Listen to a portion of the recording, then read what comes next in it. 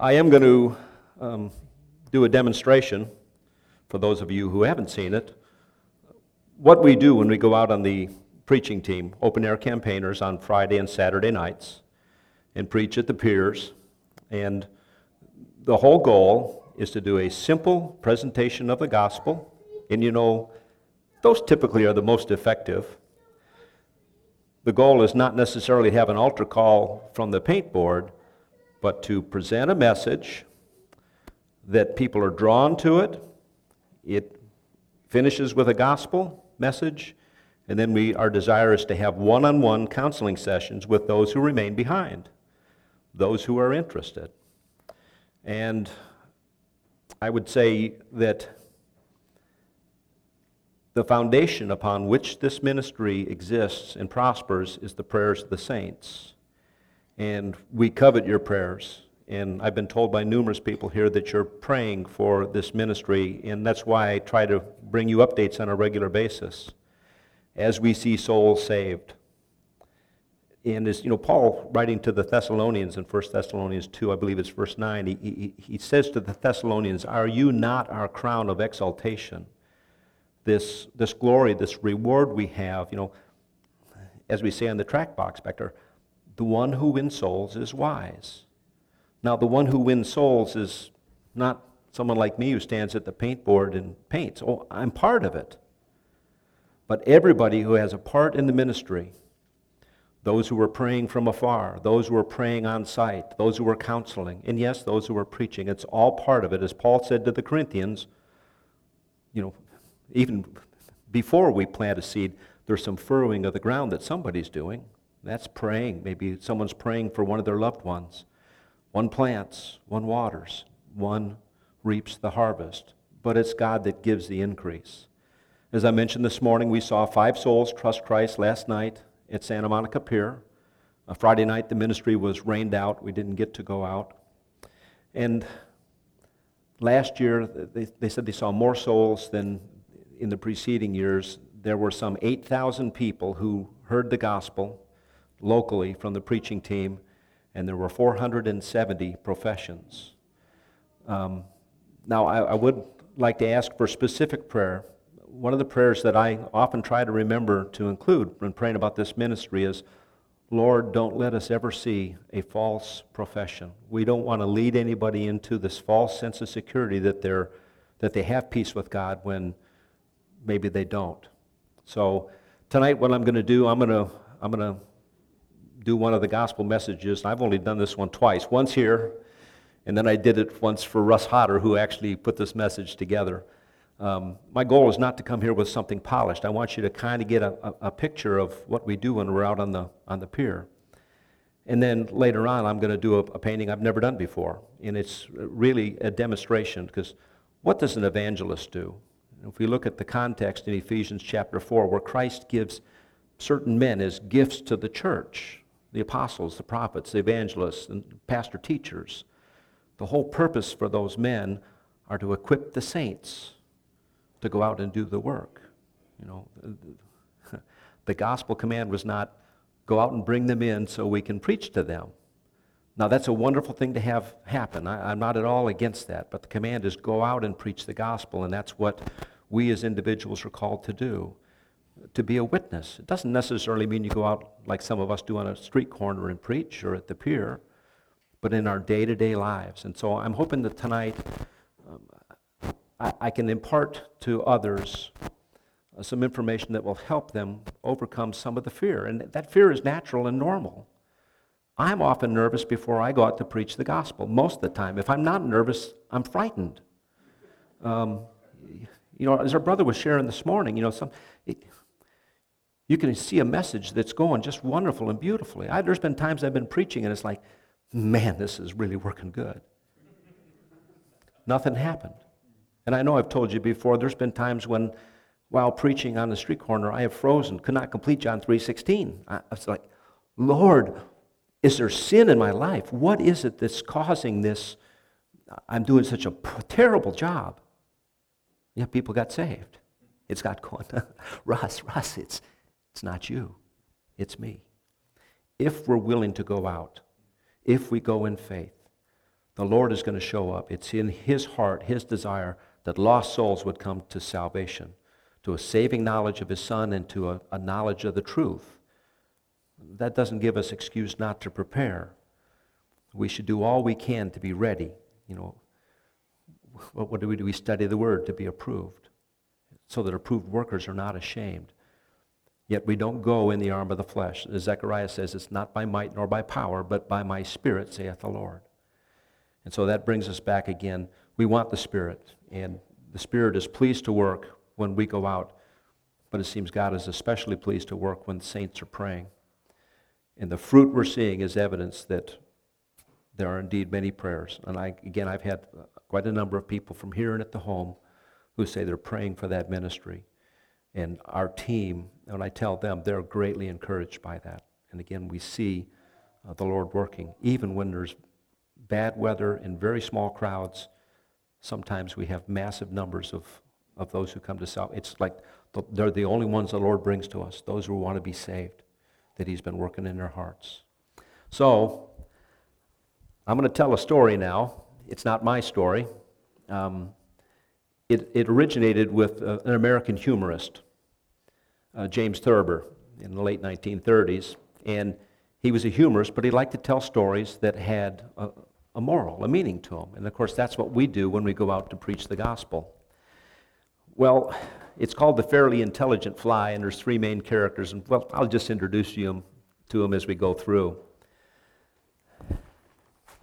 There's a drafty old barn, and in this barn there is this guy, Boris Badenov,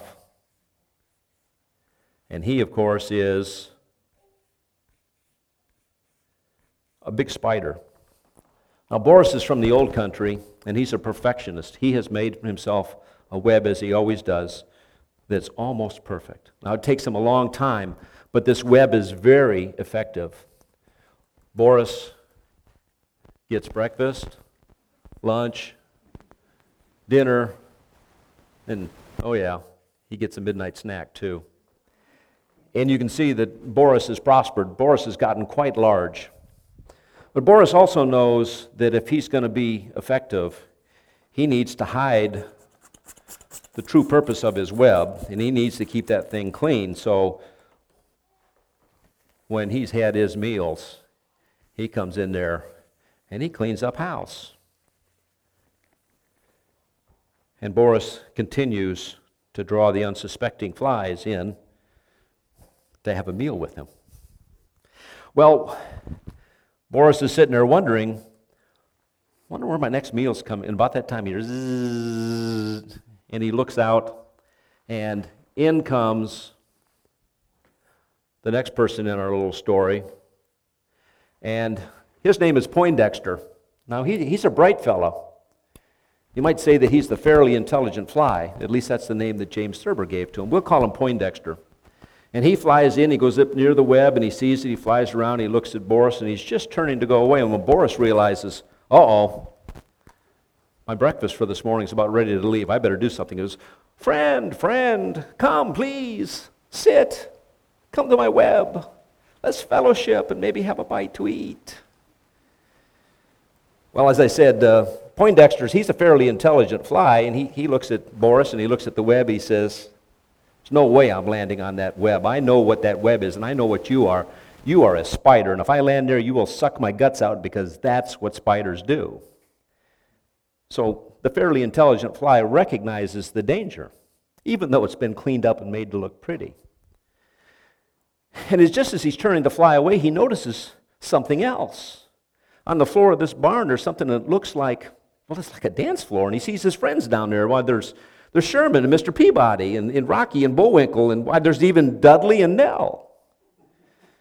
So he's thinking, I'm going to go down there. And about that time, our third character shows up, and this is Natasha Fatal, and she joins into it, and she sees Poindexter, and now she's a caring individual, and she says, friend, where are you going? He says, well, I'm going down there. He says, I see all my friends.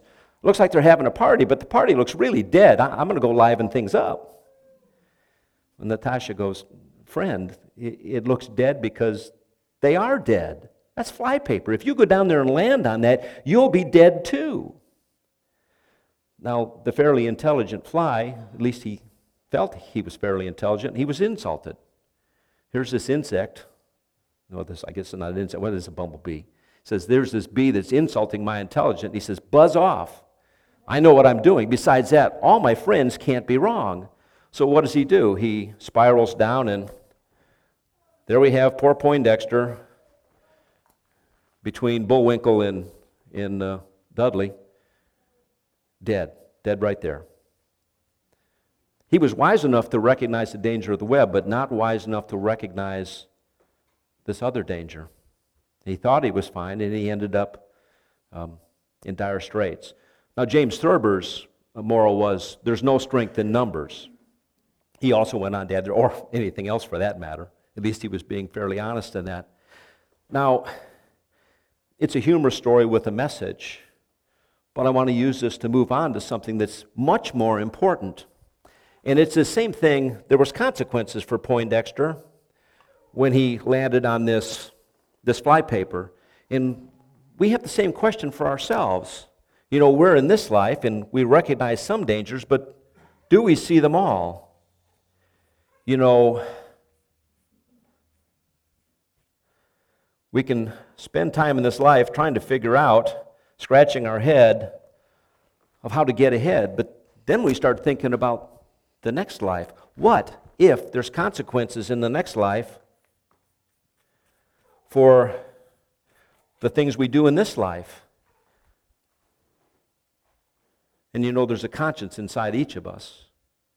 And we know that's true. And as I've said before, I don't care where you go in this world. That's imbued in every person. Now, it is true there are those who can sear that conscience and shut it out so that it no longer is effective. But if we look at the situation, and realize that there is a common denominator for all human beings, and we might discuss politics or music or, yes, religion, and we'd all have disagreements, but there's one thing we can all agree on, at least all sane people. That is that one day, every one of us is going to be dead. The million-dollar question is what happens next? And are there consequences? Because really what we want is we want life. But you see, there's this problem that exists which separates us from true life.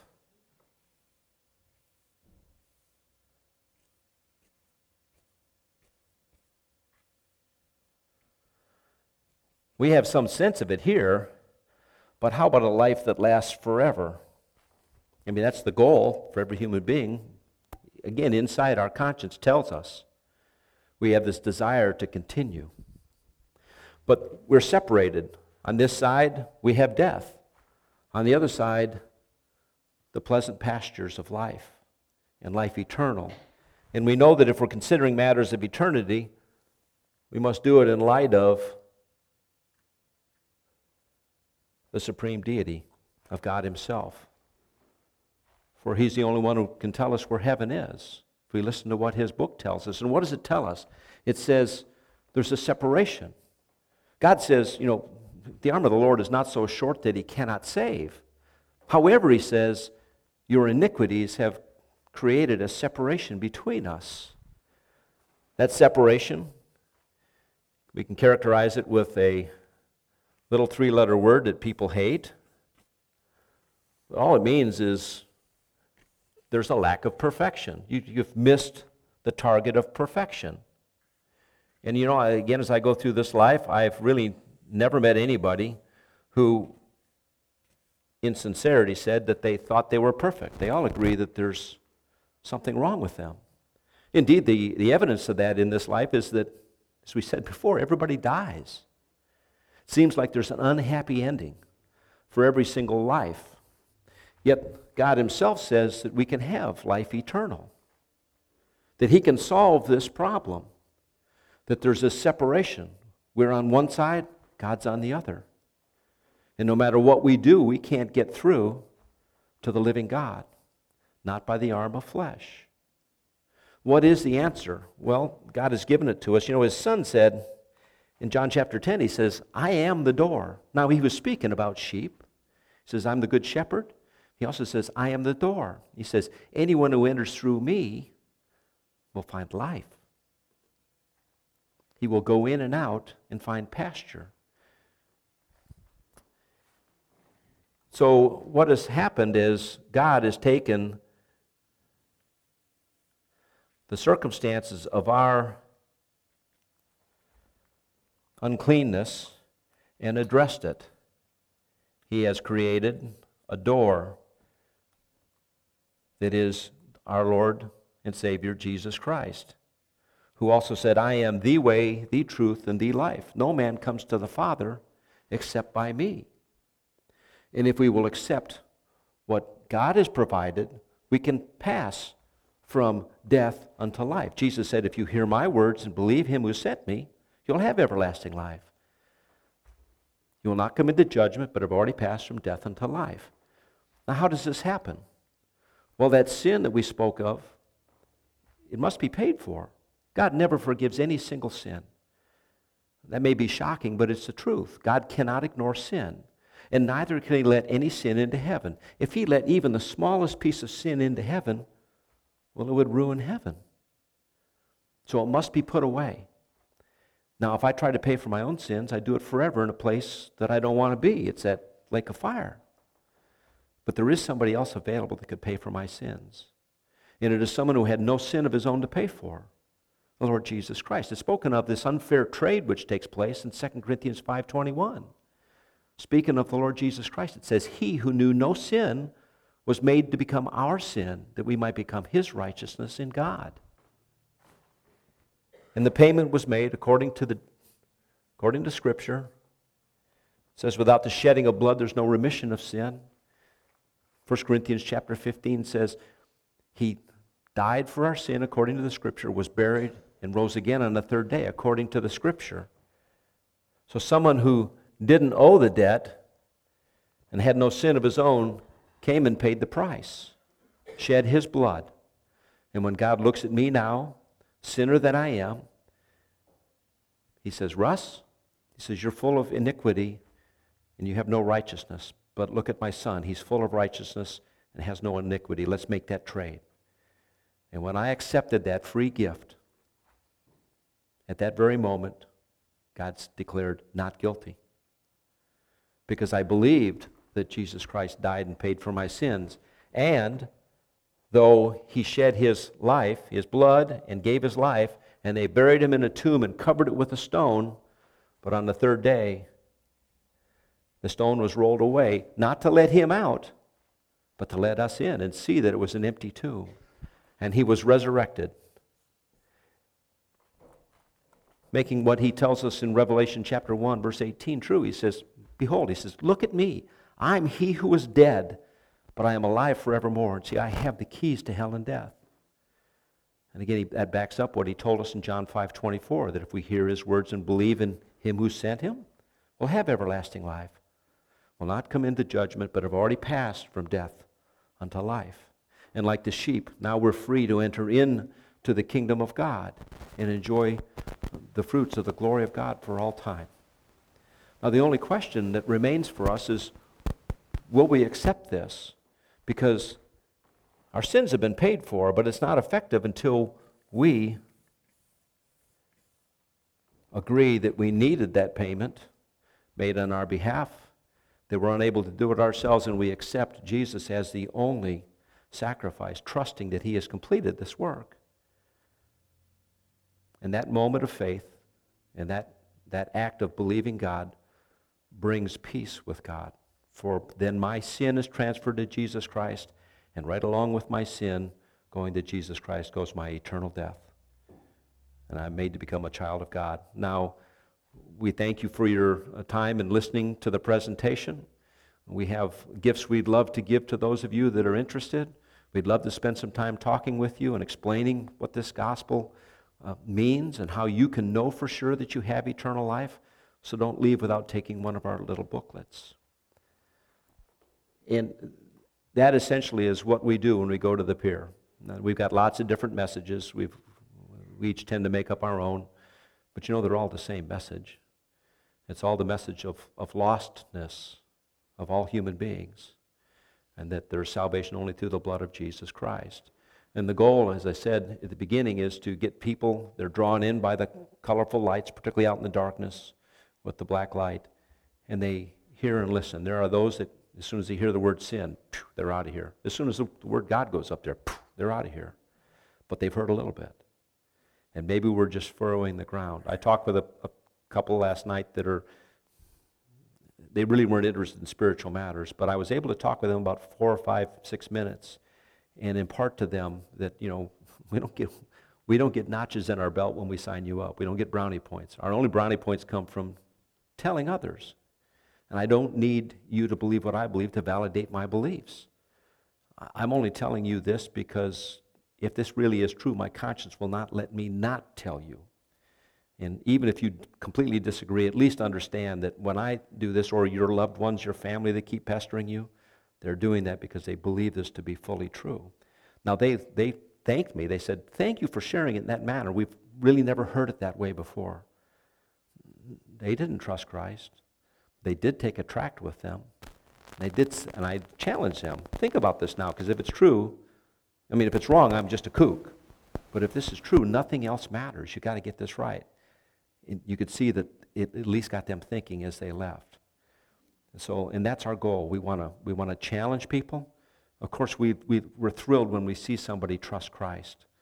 But we don't know what the plan of the Lord is for that night and with the people that He's bringing. Like I said, there'll be nights when it's cold and miserable, and yet He'll bring a whole group of people that trust Christ. And other times we have full crowds and we don't see any professions. So, I'll talk a little bit about what we do, again, as an evangelist. We want to challenge people. We want to challenge people to step up. I remember Glenn Gunderson over at PFB talking about gifts. And he says, whatever gift you give somebody, that's the one you focus on. And I heard Jabe Nicholson deliver almost the exact same message. So the evangelist, he wants everybody to be evangelists and come out and preach the gospel. Well, that's not the plan of God. We're one body, but we're individual members.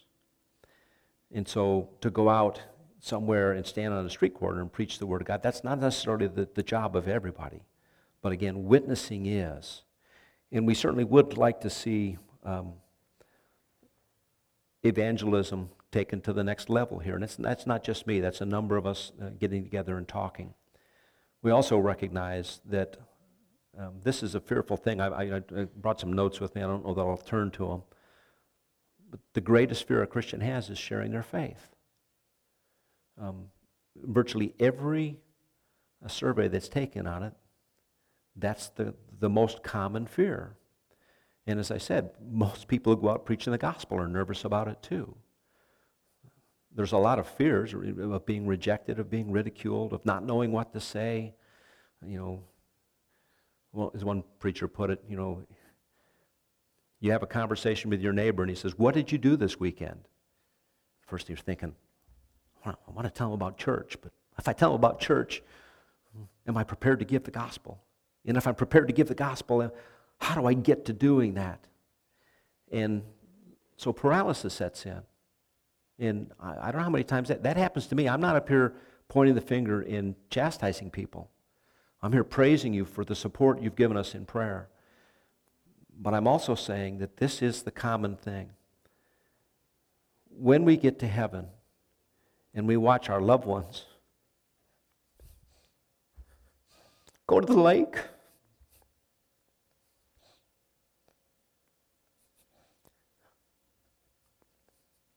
I got friends, loved ones, and comrades who've already passed into eternity.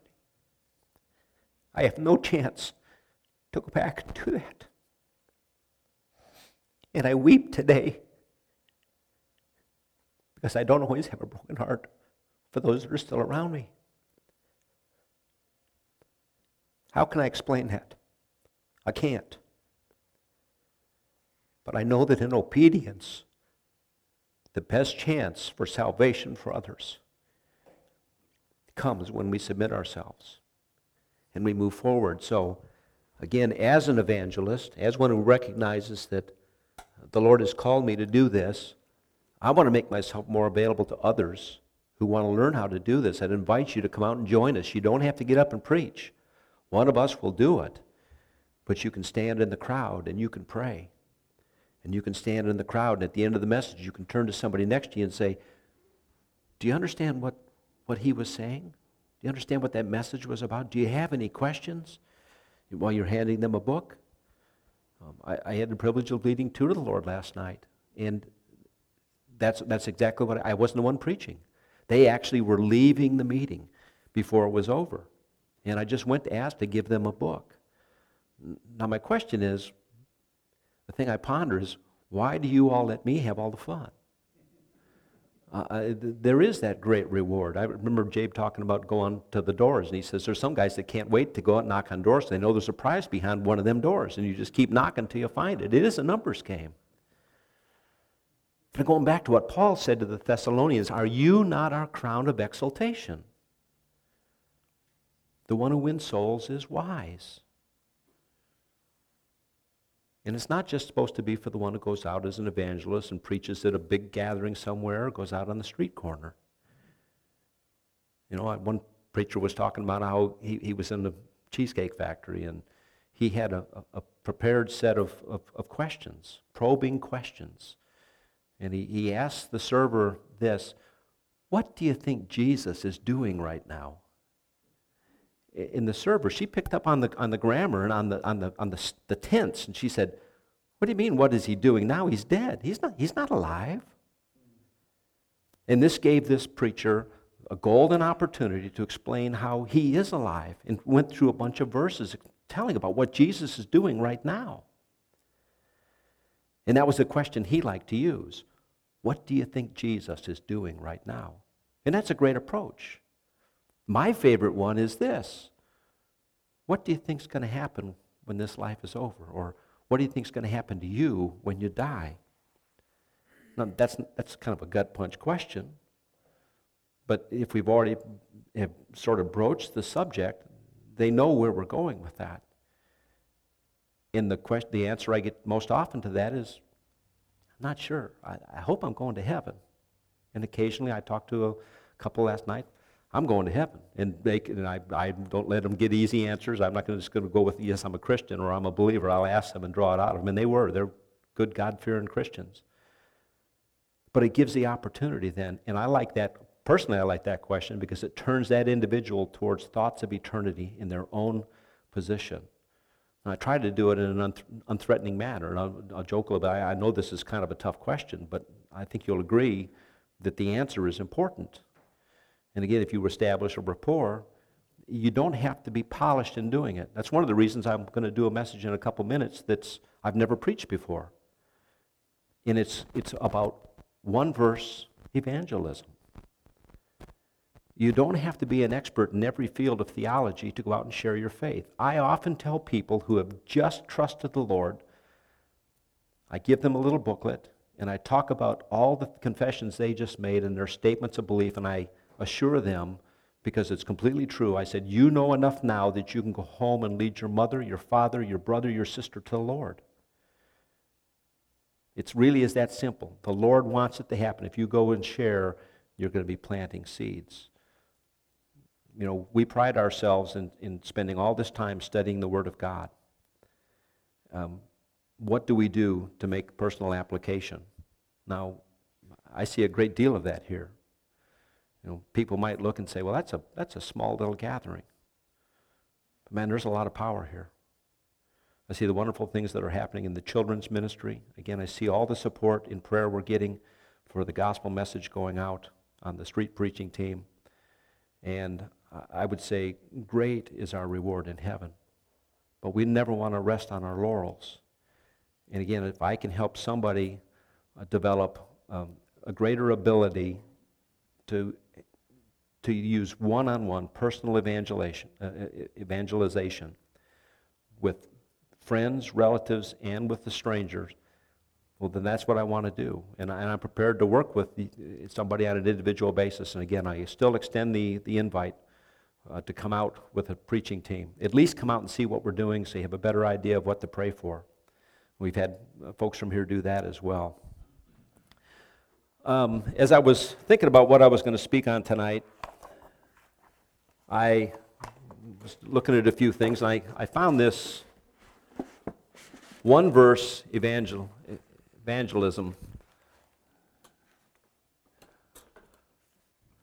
thought that was really pretty well put together.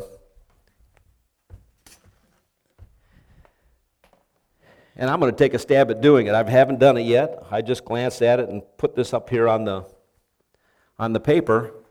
But again, it's a very well thought out method of giving the full gospel to somebody from one verse. We often talk about John 3:16, the entire gospel being there. But in Romans 6:23, it really lends itself to using one verse and delivering truth to somebody. And they talk about doing it on the back of a napkin. And it really is that easy. You just write the verse out. If you're having a conversation with somebody in a restaurant or a friend, if you're listening, the thought of mortality and immortality comes up a lot more often than you might imagine. And as you reflect back on some of the conversations you've had, there's been open doors, because I've walked by hundreds of them. And I'm always kicking myself. How come I didn't see that? But when it does, you don't have to have anything extra fancy to meet the need. You can write this out on a napkin or a piece of paper. And I've made up, if somebody wants some, I've made up some little half-sheet pieces of paper with this on one side and with a map and the contact information here for the chapel on the back side. And I've got another sheet that sort of gives instructions on what to do with this. As you begin to talk with somebody, again, you might just ask them that question. I've been thinking a lot about eternity and what happens after this life. What do you think about it?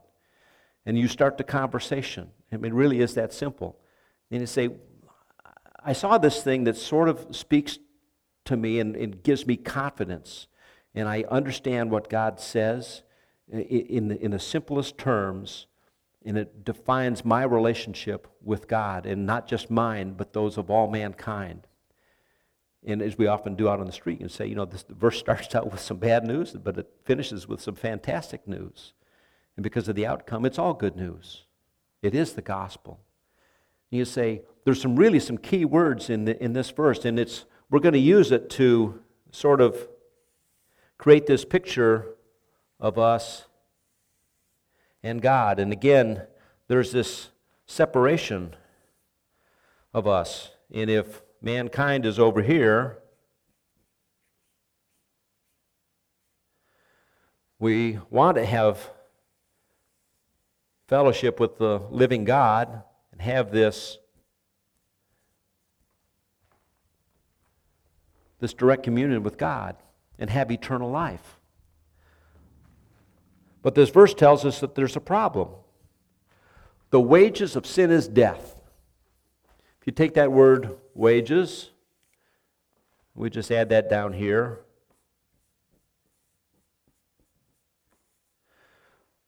Wages. If your boss refused to pay you what he owed you, you'd be kind of upset, wouldn't you? Well, God is going to make sure that every wage is paid. And that's sort of frightening when you think about it in this context. The wages of sin is death. So we'll just add those two other words over here too, because they really define where man is.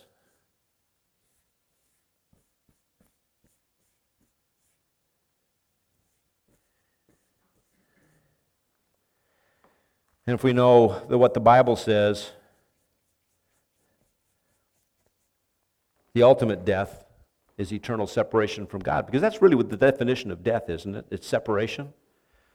We always think it in physiological terms, the separation of our soul and our sentient being away from our physical body.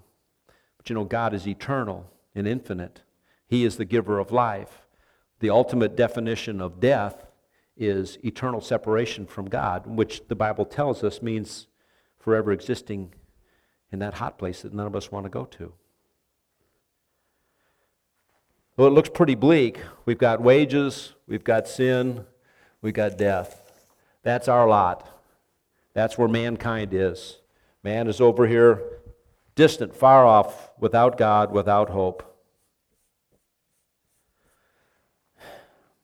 You know, it's odd here that we might put a lot of import on this word, but that word there, but God, makes a very interesting study.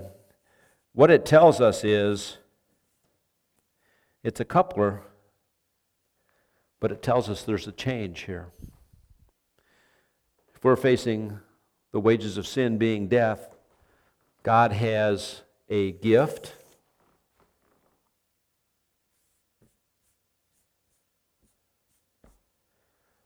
It's of God.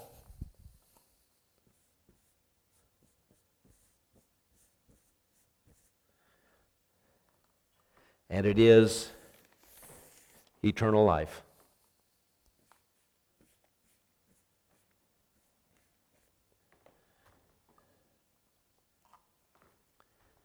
But how does that solve this separation? Well, it solves it because it is in Christ Jesus. Though we are separated from God, as we said before, by sin, this gift from God is through His Son Jesus has put away the sin. And now, what was the instrument of execution for Jesus becomes our bridge to God. Because the price that was owed for our sin has been put away by the Lord Jesus Christ. The wages of sin is death, but the free gift of God is eternal life in Christ Jesus our Lord. And in one verse, with a little bit of drawing, in just a few minutes, you're able to impart to somebody something then that they can take with them away, and they can ponder this. You know, very few people, if any, ever hear the gospel the first time and fall down and trust in the Lord. Normally there's been some preparation. They've heard the gospel. Perhaps they've been somewhere that doesn't really teach the gospel, but they've heard enough scripture read that has begun to take root in their heart, and the Spirit is pursuing them and brings them to you. And to have a piece of paper folded up ready in your wallet, in your car, in your briefcase, your purse, might mean the difference between somebody coming to a saving knowledge of the Lord Jesus Christ that day or not. It's reassuring for the one who's receiving it, because they can look at it, they can listen as you're talking, they can see it written out, and they can hear the description. It makes it easy for them. But it also makes it easy for the one who's giving the gospel, doesn't it? It's like a road map that you just follow right along. Again, it's not an excuse not to be prepared, but I trust that everybody in this room can clearly and easily explain why you needed to be saved and how you got saved. And again, I'll say, if you know that much, you can certainly share with others. And it comes down to not being able to give a polished demonstration of a gospel message. No, you're having a one-on-one conversation with somebody that is personal. And you can relate. That's the same type of relationship I have with Jesus. It's a personal relationship. And then they can take that away with them. So I've printed a few of these up. I've got notes. I'd be happy to send it to anybody that wants it. Again, the whole goal of this is to prepare the saints to share their faith, that we might see many in heaven who are our crowns of exaltation, and also to avoid that pain of thinking of those who aren't going to be there because either I was too timid, or perhaps because I was living such a wicked life that there was no chance of having an ability, an opportunity, and even the Spirit moving in me to share the gospel. You know, like to say, I'm not totally worthless. I can be used for a bad example. Don't copy me where I did that. You know, as Paul would say, follow me even as I'm following Christ. I'm trying to follow Christ. I'm trying to get out and preach the gospel. And our success, again, is due in no small part to the prayers of all the saints that are supporting this ministry. And for those of you who are in prayer, you're every bit as much a part of it as the one who's getting up and preaching the message. Now, I might argue that that's the single most important thing that can be done is that prayer. It's more important than us getting up there with faltering, halting speech, trying to preach the gospel. No, and I don't know why it is, but God seems to work the most when the saints are praying the most. Where the prayer is being applied, so is the Spirit of God. He wants to work in partnership with us. Why he would want to partner with me, I have no idea. But if he's willing to work with me, I try to make myself available. How much do I give? You know, we sang this morning, "When I survey the wondrous cross." That last verse is tough to sing. I'd like to say I'm willing and ready to give it all up for the Lord, but I'm not there. Yet we should be challenged to do that. You know, we read so much this morning from Mark. Our brother read from Mark chapter 3. I think it was verse 14, where it talks about Jesus chose 12 to be with him, and then so that he could send them out to preach. And what did we study? We read those parables about the soil. We go out, like I said, there's some that as soon as they hear the word God, or especially when they see the word sin, it's like, I don't mean to be demeaning, but like cockroaches, they're scurrying from the light.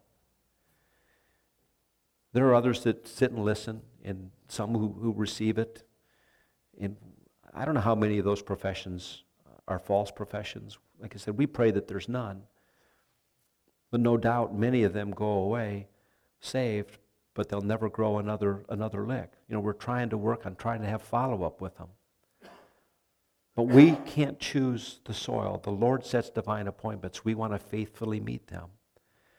And there are some who will produce 100-fold. Now that's speaking about the soil for those who get saved, but I think it's that parable to me also speaks to those of us who are believers.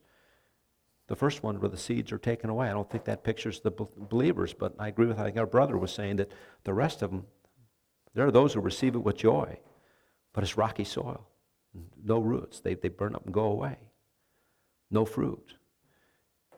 That's the choice for us. And I was thinking this morning of that hymn, "Must I Go In Empty-Handed?"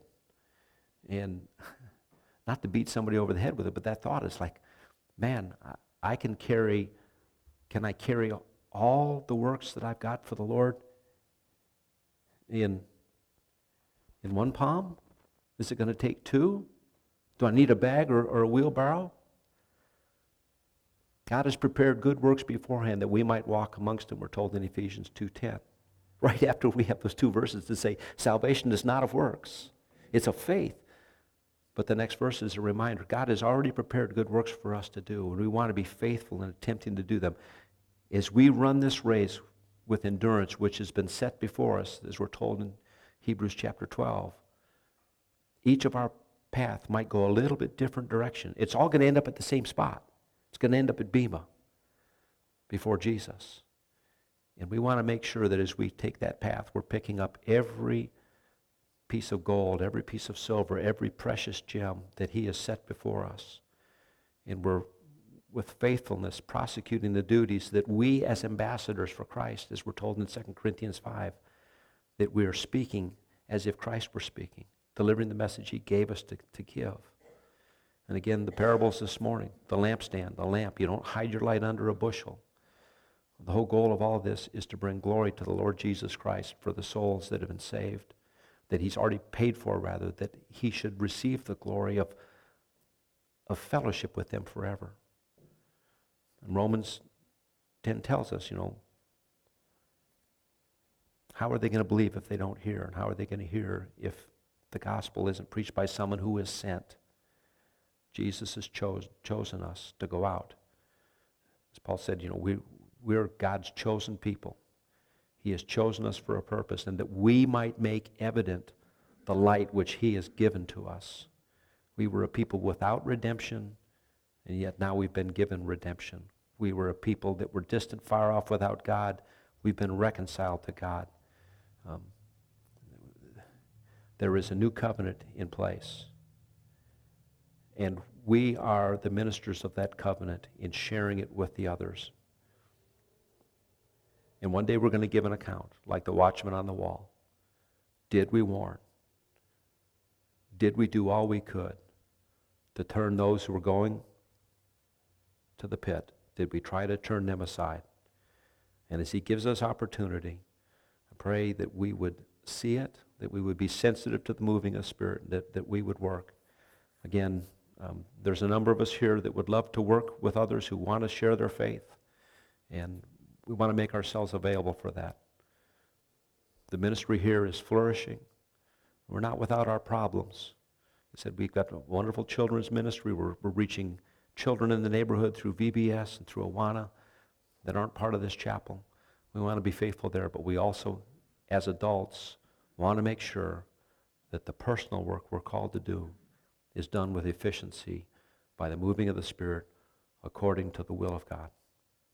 Father, we thank you for this truth that you've given us, for this free gift, that we can be free, that we can have peace with you, that the enmity which existed has been put away forever. That certificate of debt has been taken by our Lord and Savior, your Son, Jesus, and nailed to the cross. And we bear that debt no longer because he fully bore it.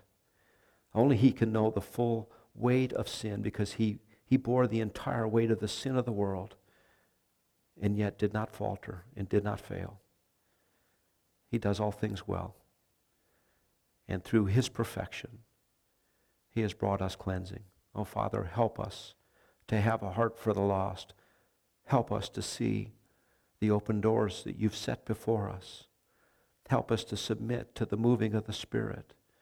Help us to continually pray for the Spirit to have his way with our lives. Help us to make ourselves sanctified vessels, fit for public service.